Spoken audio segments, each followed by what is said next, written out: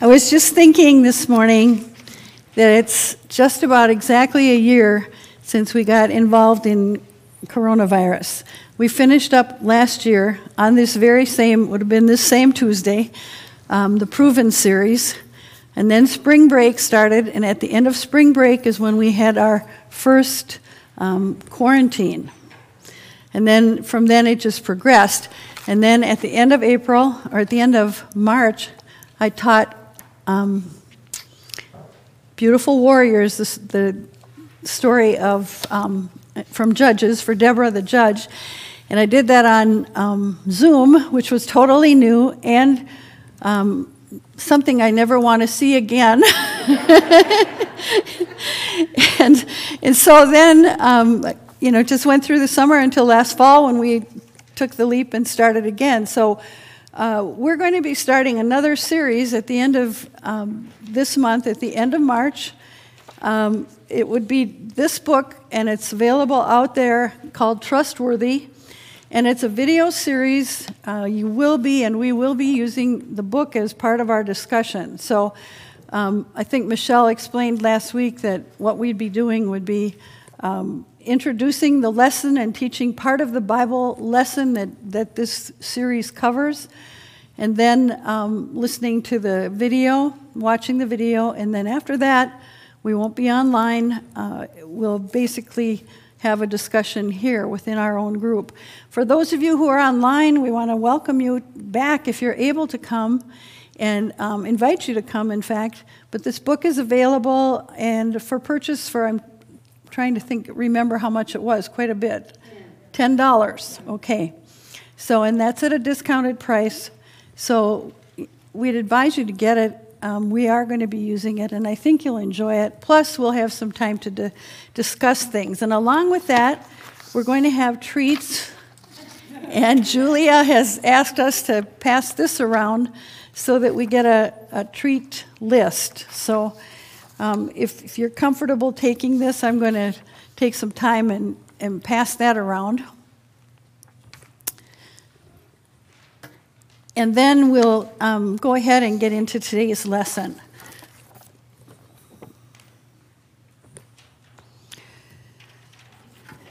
So let's pause and have a word of prayer.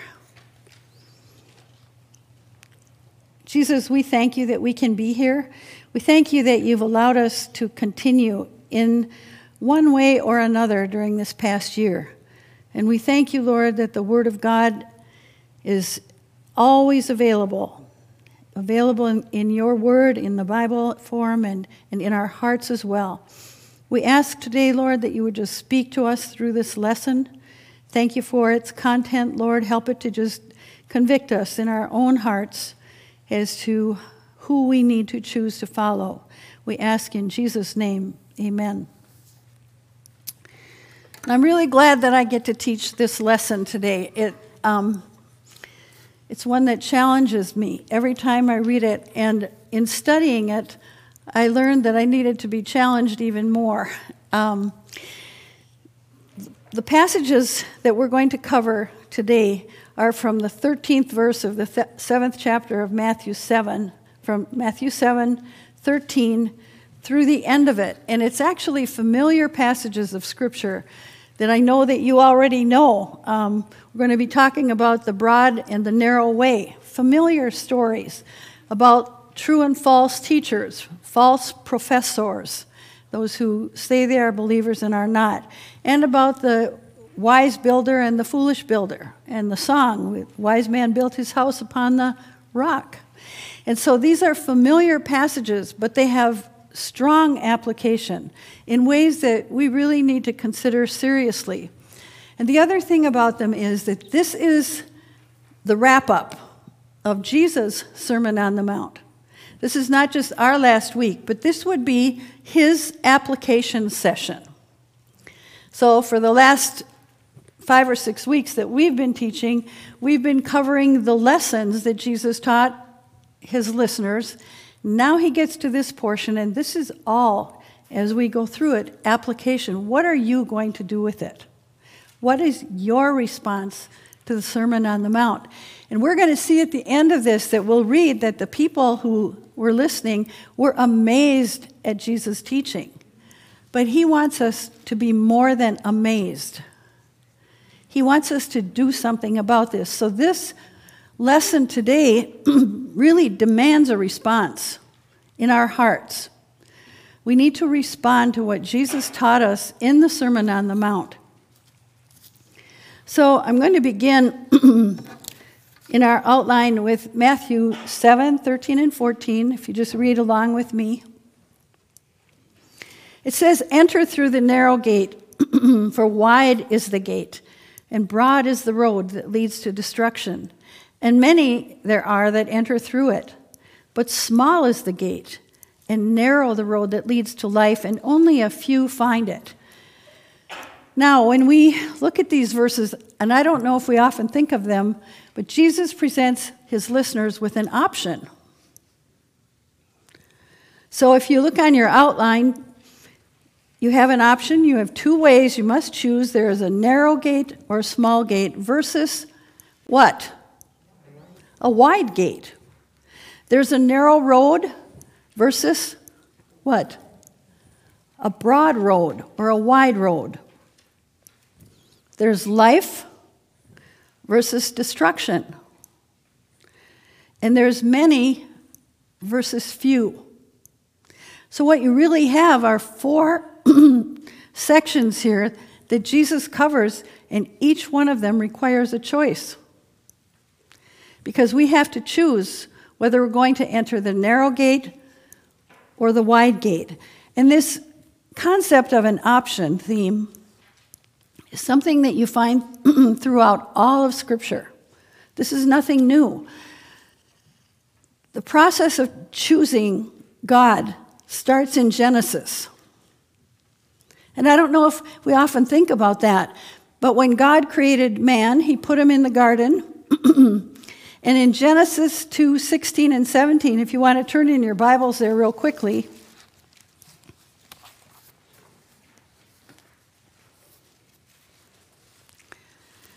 you find that God presents Adam and Eve with an option, though we might not think of it that way. In verse 16 it says, "And the Lord God commanded the man, 'You are free to eat from any tree in the garden, but you must not eat from the tree of the knowledge of good and evil, for when you eat of it, you will surely die.'" And so the choice is what? Either you don't eat of it, or you eat of it. And if you eat of it, you will surely die. And you're going to see here today, and this is what we often forget about, this is the word of the Lord, and he is saying to us, you might think it's narrow, you might think that God is not wise in what he's doing, but this is the word of God. In the day that you sin, in the day that you eat of that tree, of the knowledge of good and evil, you have a choice. You eat of it, you will die. If you don't eat of it, you will live and enjoy all of the blessings that God has for you. Adam and Eve, we know, chose not to listen to God. Now, the second place, and this goes throughout the whole Bible, I've just picked out a few, Joshua 24:15. You might remember the story where Elijah calls down fire from heaven. And this is Joshua, where he's talking about Israel entering the promised land, and many of them were not willing to enter in. And he says to the people, "Choose you this day whom you will serve." What does it say? Whether what? Whether God or whether Baal. Choose you this day. Whether you choose other gods or you choose the one true God, you have a choice. He calls you to enter the land. You have a choice over and over again. The next one, and I do want you to turn to this, John 10, verse 9. These are familiar verses.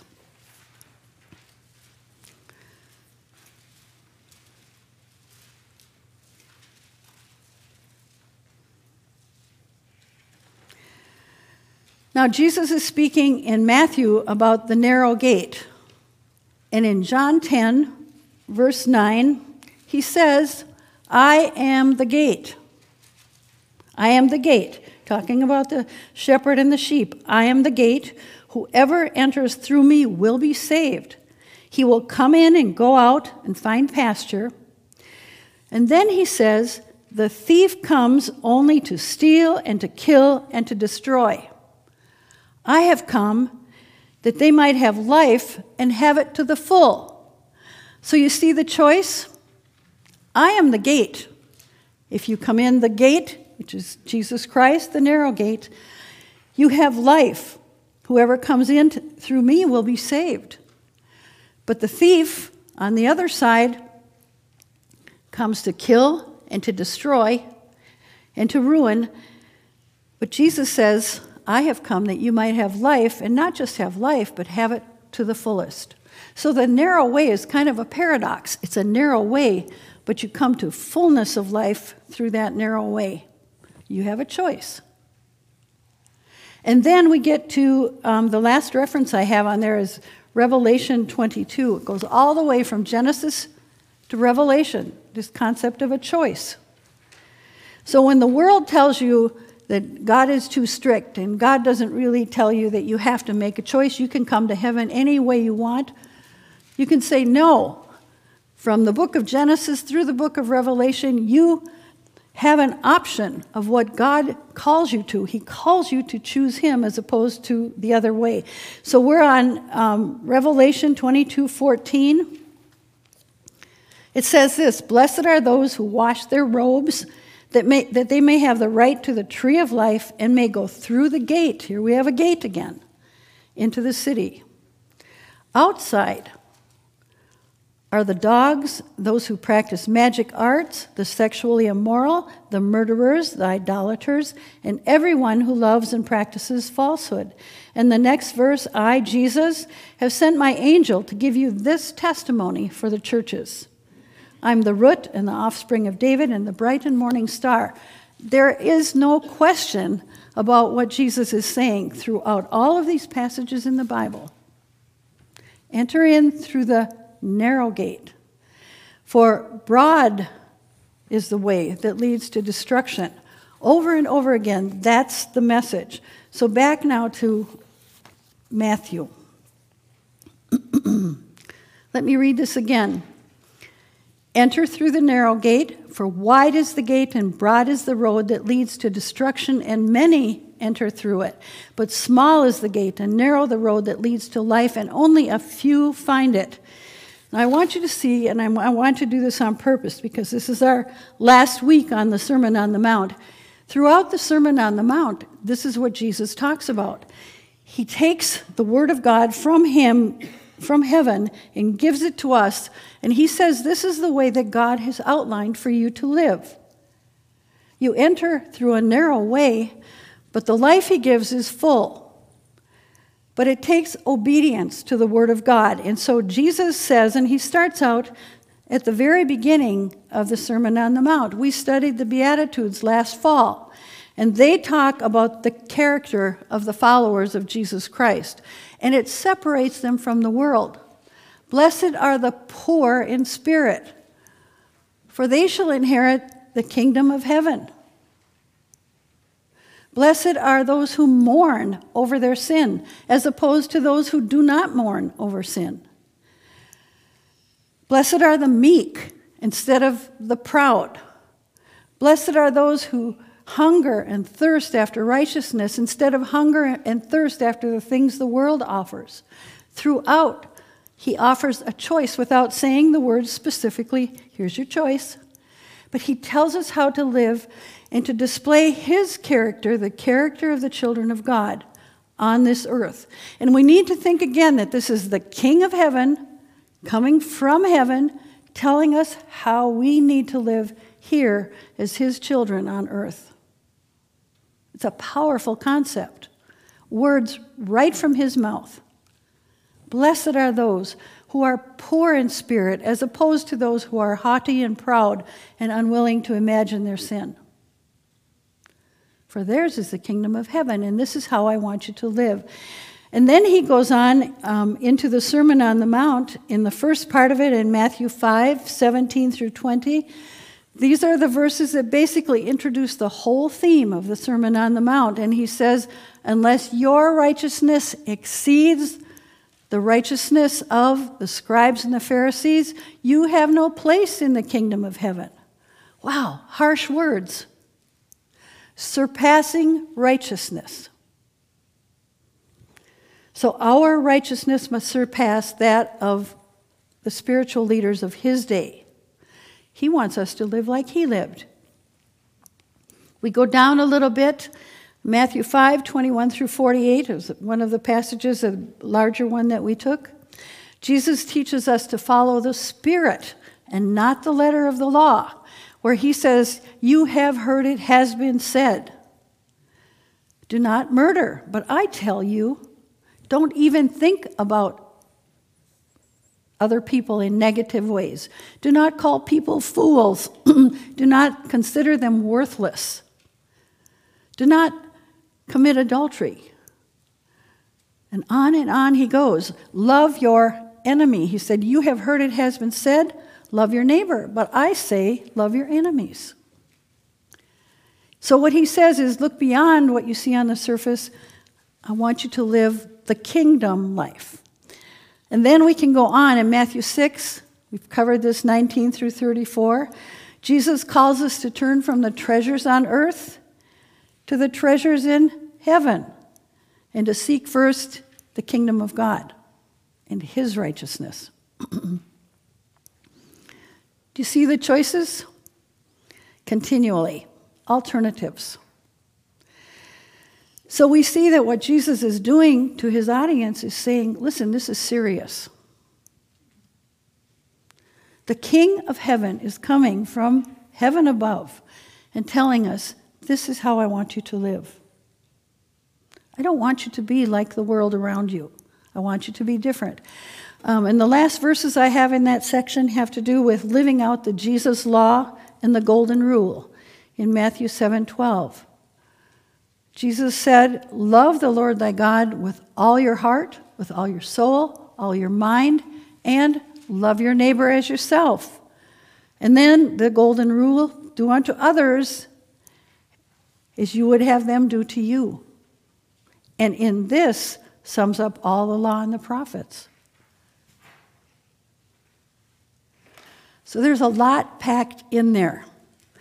And a lot packed in that narrow gate. And do you see what the narrow way is? It's a way different from the world. It takes nothing to follow the path that the world offers. All you have to do is get up in the morning and do nothing except move along. Jesus says, I'm calling you to a different way. A narrow gate. My rules, basically. And a narrow way. And then he says, narrow is the road that leads to life. So it takes obedience. It takes care. It takes a willing heart.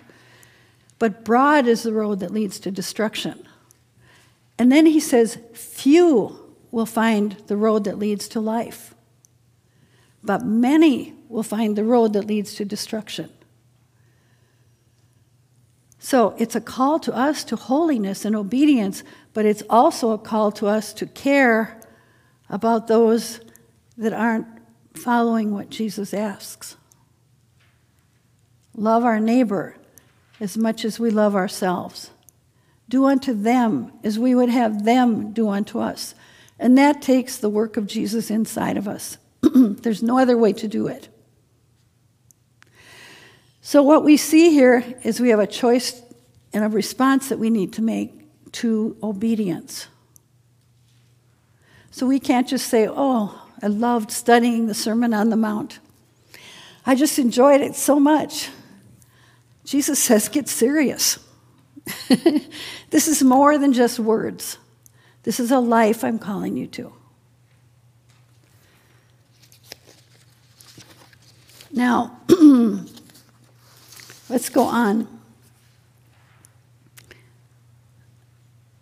just kind of to wrap this up, there's two paths.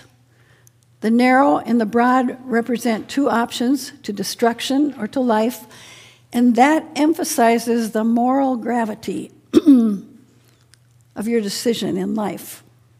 Because it matters what you choose, which way you choose, because why? Your eternal life hinges on it. It matters whether you choose the broad way or the narrow way. Because which way you choose, whether the world likes it or not, your eternal destiny matters. And it hinges on that choice that you make. It's very serious, isn't it? And we often don't think about it.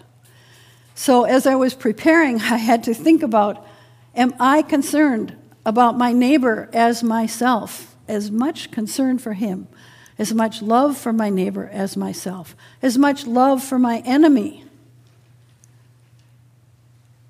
And that's what Jesus calls us to.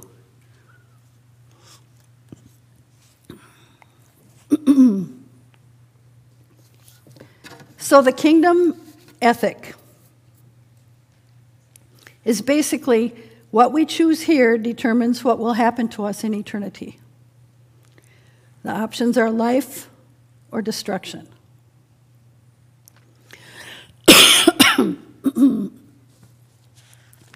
So, Jesus goes on, and he gives us some other examples.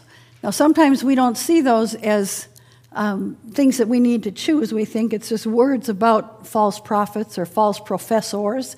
So let's look at what he says in verses 15 down to 23. He says, "Watch out for false prophets.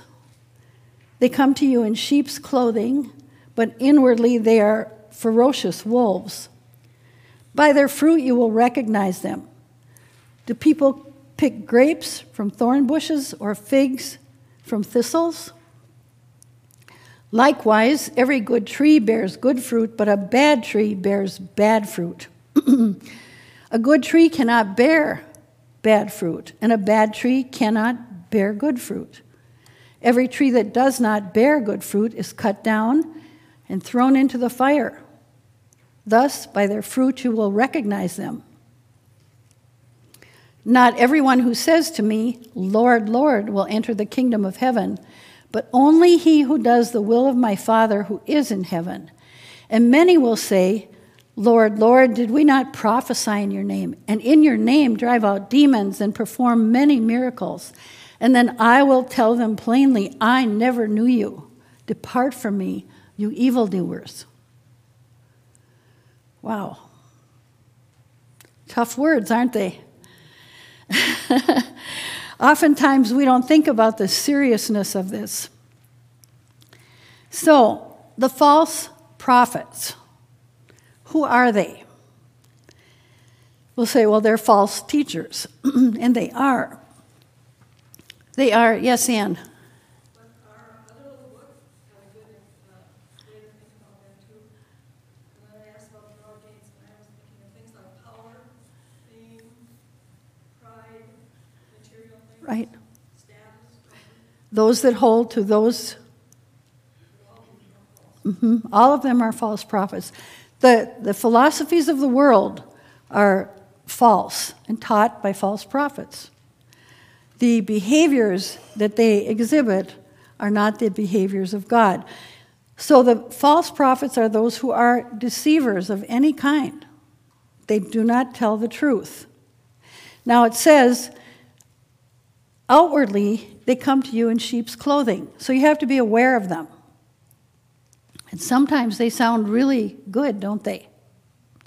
Sometimes the most powerful preachers come to you in sheep's clothing. But underneath, they are ferocious wolves, have an ulterior motive, whatever it might be. Anything that is not of God is of the evil one, basically is what he's saying. He says, by their fruit you will know them. So, when you're looking around at people, is it your job to decide if they are false prophets or false professors of the faith? Is it your job to determine it? Do you need to know them and be aware of them? Yes, you do. How do you become aware of who is a false prophet or a professor other than reading it in the paper after the whole world finds out about it? How do you find out if people are telling the truth or are living the truth? What does the Bible say? Look at that passage. By their what? By their works you will know them. So the test of their works is, are they the works of God? And does the fruit that those works produce honor God, or does it honor the people who are doing the teaching? Selfishness overrules in the hearts of those that are falsely teaching. But how can you get to the point where you know if someone is telling you the truth about God or about the kingdom of heaven? By knowing the Word of God and by the power of the Holy Spirit within you. That Holy Spirit is going to tell you whether they are of God or not. Something doesn't feel right, and you need to check it out with the Word of God. They may look good on the outside, and that's what Jesus is saying here. He says, look at their fruit. Likewise, a good tree bears good fruit, a bad tree bears bad fruit. And then every tree that does not bear good fruit is cut down and is thrown into the fire. Oh, surely God wouldn't do that these people have done such good deeds. Do you see what I'm saying? You have to follow the Word of God. You have to know from your heart and from the Word of God whether their obedience is truly of Him. Can you know it? Yes. People are duped. It's your responsibility to be so soaked with the Holy Spirit that you know in your heart what is of God and what is not. Some of them are very slick and we don't know. And we have to just pray for discernment, and we have to pray that God protects us from them. So he says, by their fruit you will recognize them. And then false profession. Again, those who are deceived and follow this, in 31 says, not everyone who says to me, Lord, Lord, will enter the kingdom of heaven. This is what he says. They come to me and they say, Lord, Lord. And he says, only those, and here's the key, only he who does the will of my Father who is in heaven will enter. Many will say to me on that day, and think about that day. It's going to be a tough day. Many will say to me on that day, Lord, Lord, did we not prophesy in your name? And in your name did we not drive out demons and perform many miracles? Lord, look at the works that we did. And Jesus says, I will tell them plainly, what? I never knew you. Depart from me, you evildoers. Because Satan can counterfeit the works of Jesus. Our selfishness can counterfeit the work of Jesus. Our pride can counterfeit the work of Jesus. We can work out of our own selves and do many wonderful deeds. Jesus wants us so in tune with him that the work that we do is worked out in us through his Holy Spirit. How can you know that that's what's going on in the things that you do? How can you know that you are working out of the Holy Spirit and teaching or doing good deeds? You can know it by the Holy Spirit within you. You know when you're doing things to look good to other people. Do you not? For your own credit. For my own credit. So that I look good. So I can be praised by those around me. And Jesus is saying, don't worry about those around you. You need to worry about your eternal destiny. See? Is the work and the things that you're doing wherever you are promoted and proceeding out of the heart of God? So we have to be careful. So beware of those. Questions? Does it make sense? Tough as it is to follow and to understand. What God calls us to is, he's saying to us, listen, know me. Know who I am. Know me first. Allow me first. Seek ye first the kingdom of God and his righteousness. All right, let's go on. I want to take you back a minute. I skipped a verse that I want to bring out to you because people will say Jesus is really a narrow guy. He doesn't allow any room for messing around. Okay? Go over to Luke 13. I want to bring this up. I missed it in my outline when I finished up before. So Luke 13, 23 and 24.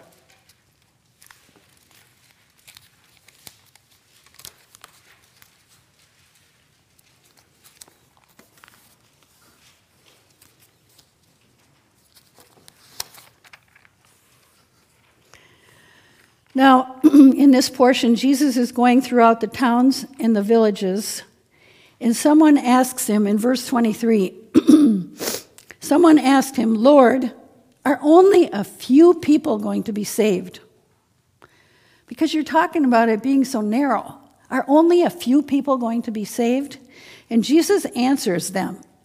He said to them, okay, listen up, guys. Make every effort to enter through the narrow door, because many, I tell you, will try to enter and not be able to.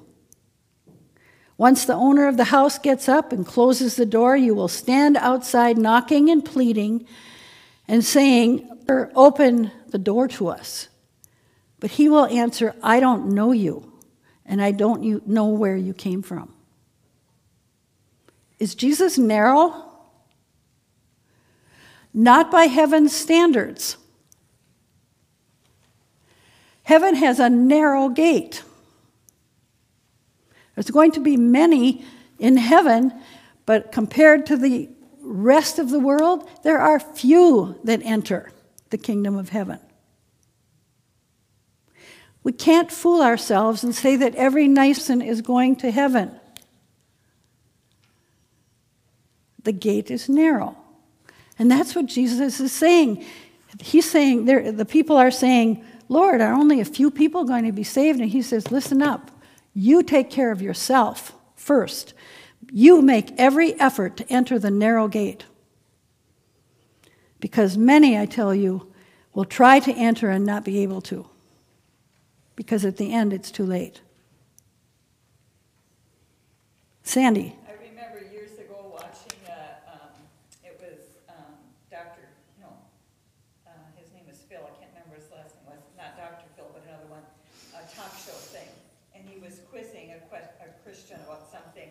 And he says, oh, I figure when my time comes, God will look at me and say, come on in. That's right. And I thought, not going to happen. Right. You see, this is a hard lesson to teach because it really calls you to think about what's going on in your own life, specifically as you relate to other people. Because our goal needs to be to bring them into the kingdom of God. That's what Jesus wanted us to do. We can't just worry about our own selves. He says, you make sure, yes, first of all, you make sure you are in the kingdom. But then he says, love your neighbor as much as you love yourself. And he says, do unto others as you would have them do unto you. Why? Not just so you're a nice guy, but so we can bring them into the kingdom of God. It's challenging. Challenges my heart. All right, now, the last one is the parable of the two builders on two separate foundations. Now, I want to tell you this. When I studied this, the people who wrote the commentaries, and I had two main commentaries I used on this, they said this is the strongest, I'm going to read it so I get it right. It's one of the most severe parables in the Bible. the most severe in the warning. And we don't think about that. One of them said to have children standing up and singing the song and building the house on the sand or on the rocks and then falling down and laughing about it totally changes the seriousness of what Jesus is saying here. And I read that and I thought, oh my goodness, that was one of my favorite songs. The wise man built his house upon the rock. The foolish man built his house upon the sand. And then the rains came tumbling down and the house on the sand went smash and we all lay down and laugh. And that the author of that book just said, don't do it. He said, it's such a serious sermon. So I want to read it, and then we want to talk about it just briefly. It says, therefore. Now here Jesus is making a major statement. We need to grab these first words. Therefore, everyone who hears these words of mine and puts them into practice is like a wise man. Down a little bit later, he goes and he says, up in verse 26, everyone who hears these words of mine and does not put them into practice is like a foolish man. Contrast, two options. So we have two builders of houses. They both have similar goals in mind to build safe houses for themselves and their family. But one builds his house upon a rock. One builds his house upon the sand. And Jesus says, therefore, everyone who hears these words of mine and puts them into practice is like a wise man who built his house on a rock, on the rock. And the rain came down, and the streams rose, and the winds blew and beat against the house, and yet it did not fail, because it had its foundation on the rock, solid ground. But everyone who hears these words of mine and does not put them into practice is like a foolish man who built his house on sand. The rains came down, the streams rose, the wind blew and beat against that house, and it fell with a great crash. And then it ends. That's how it ends. So what we have is serious consequences. We think about the building and the song and all of that. Jesus thinks about the consequences. He says that one house stood firm, but we get to the end of his parable, and he simply ends it with the rains came, the streams rose, the storms of life came against that second house built on the sand. And it fell with a great crash, destruction. That's what that word means. It was utterly destroyed. And so, in fact, it says that word crash is a word for destruction. It's a word of final disapproval from God in the great judgment.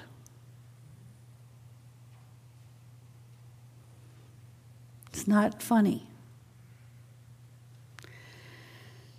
And so, the kingdom ethic, if we sum all of this up, again, is that man must enter according to the rules that God gives us.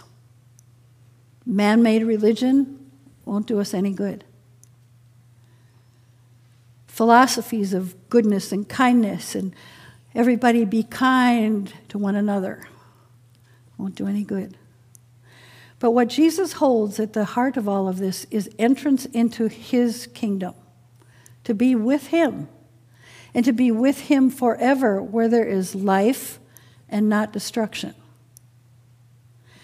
where there's abundant life and good things, and where he himself is very specific about who enters the kingdom of heaven. Now, the world does not like this stuff that we've just talked about today. We don't even like to hear it. It's hard to hear, isn't it? If you have unsaved family members or you have unsaved friends that are really nice, lovely people and doing everything right, it's hard to think of. But Jesus has specific requirements for entry into his kingdom. Narrow is the path, and broad is the way that leads to destruction, and many there will be that find it. So when Jesus finished, let's go down to verse 28. I find it interesting. It is such a short little ending here. When Jesus had finished saying these things, the crowds were amazed at his teaching, because he taught as one who had authority and not as the teachers of the law. In other words, he simply spoke out of his own heart because it was the heart of heaven. He didn't have to go and quote scribes and Pharisees that had come long before him. But he stands in front of the people and he says very boldly, "This is the way." And we have the record of all of the Sermon on the Mount telling us how we are to live and what allows us to enter the kingdom of heaven, and how we need to know Jesus Christ as Savior and then as Lord of our lives. And so what we have to end with today is a response to what Jesus has said and what we've been studying for. Michelle said last week it was 14 hours?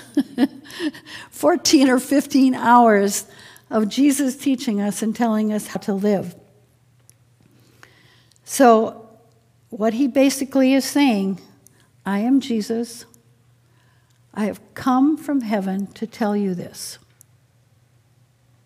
In John 14:6, I am the way, the truth, and the life. No one comes to the Father but by me. I am Messiah. I am the Lord Jesus Christ, and you must enter my kingdom the way that I tell you. No one comes to the Father except through him. No one can live out the life Jesus laid out for us in the Sermon on the Mount except through him living in us. So we have a response that we need to make.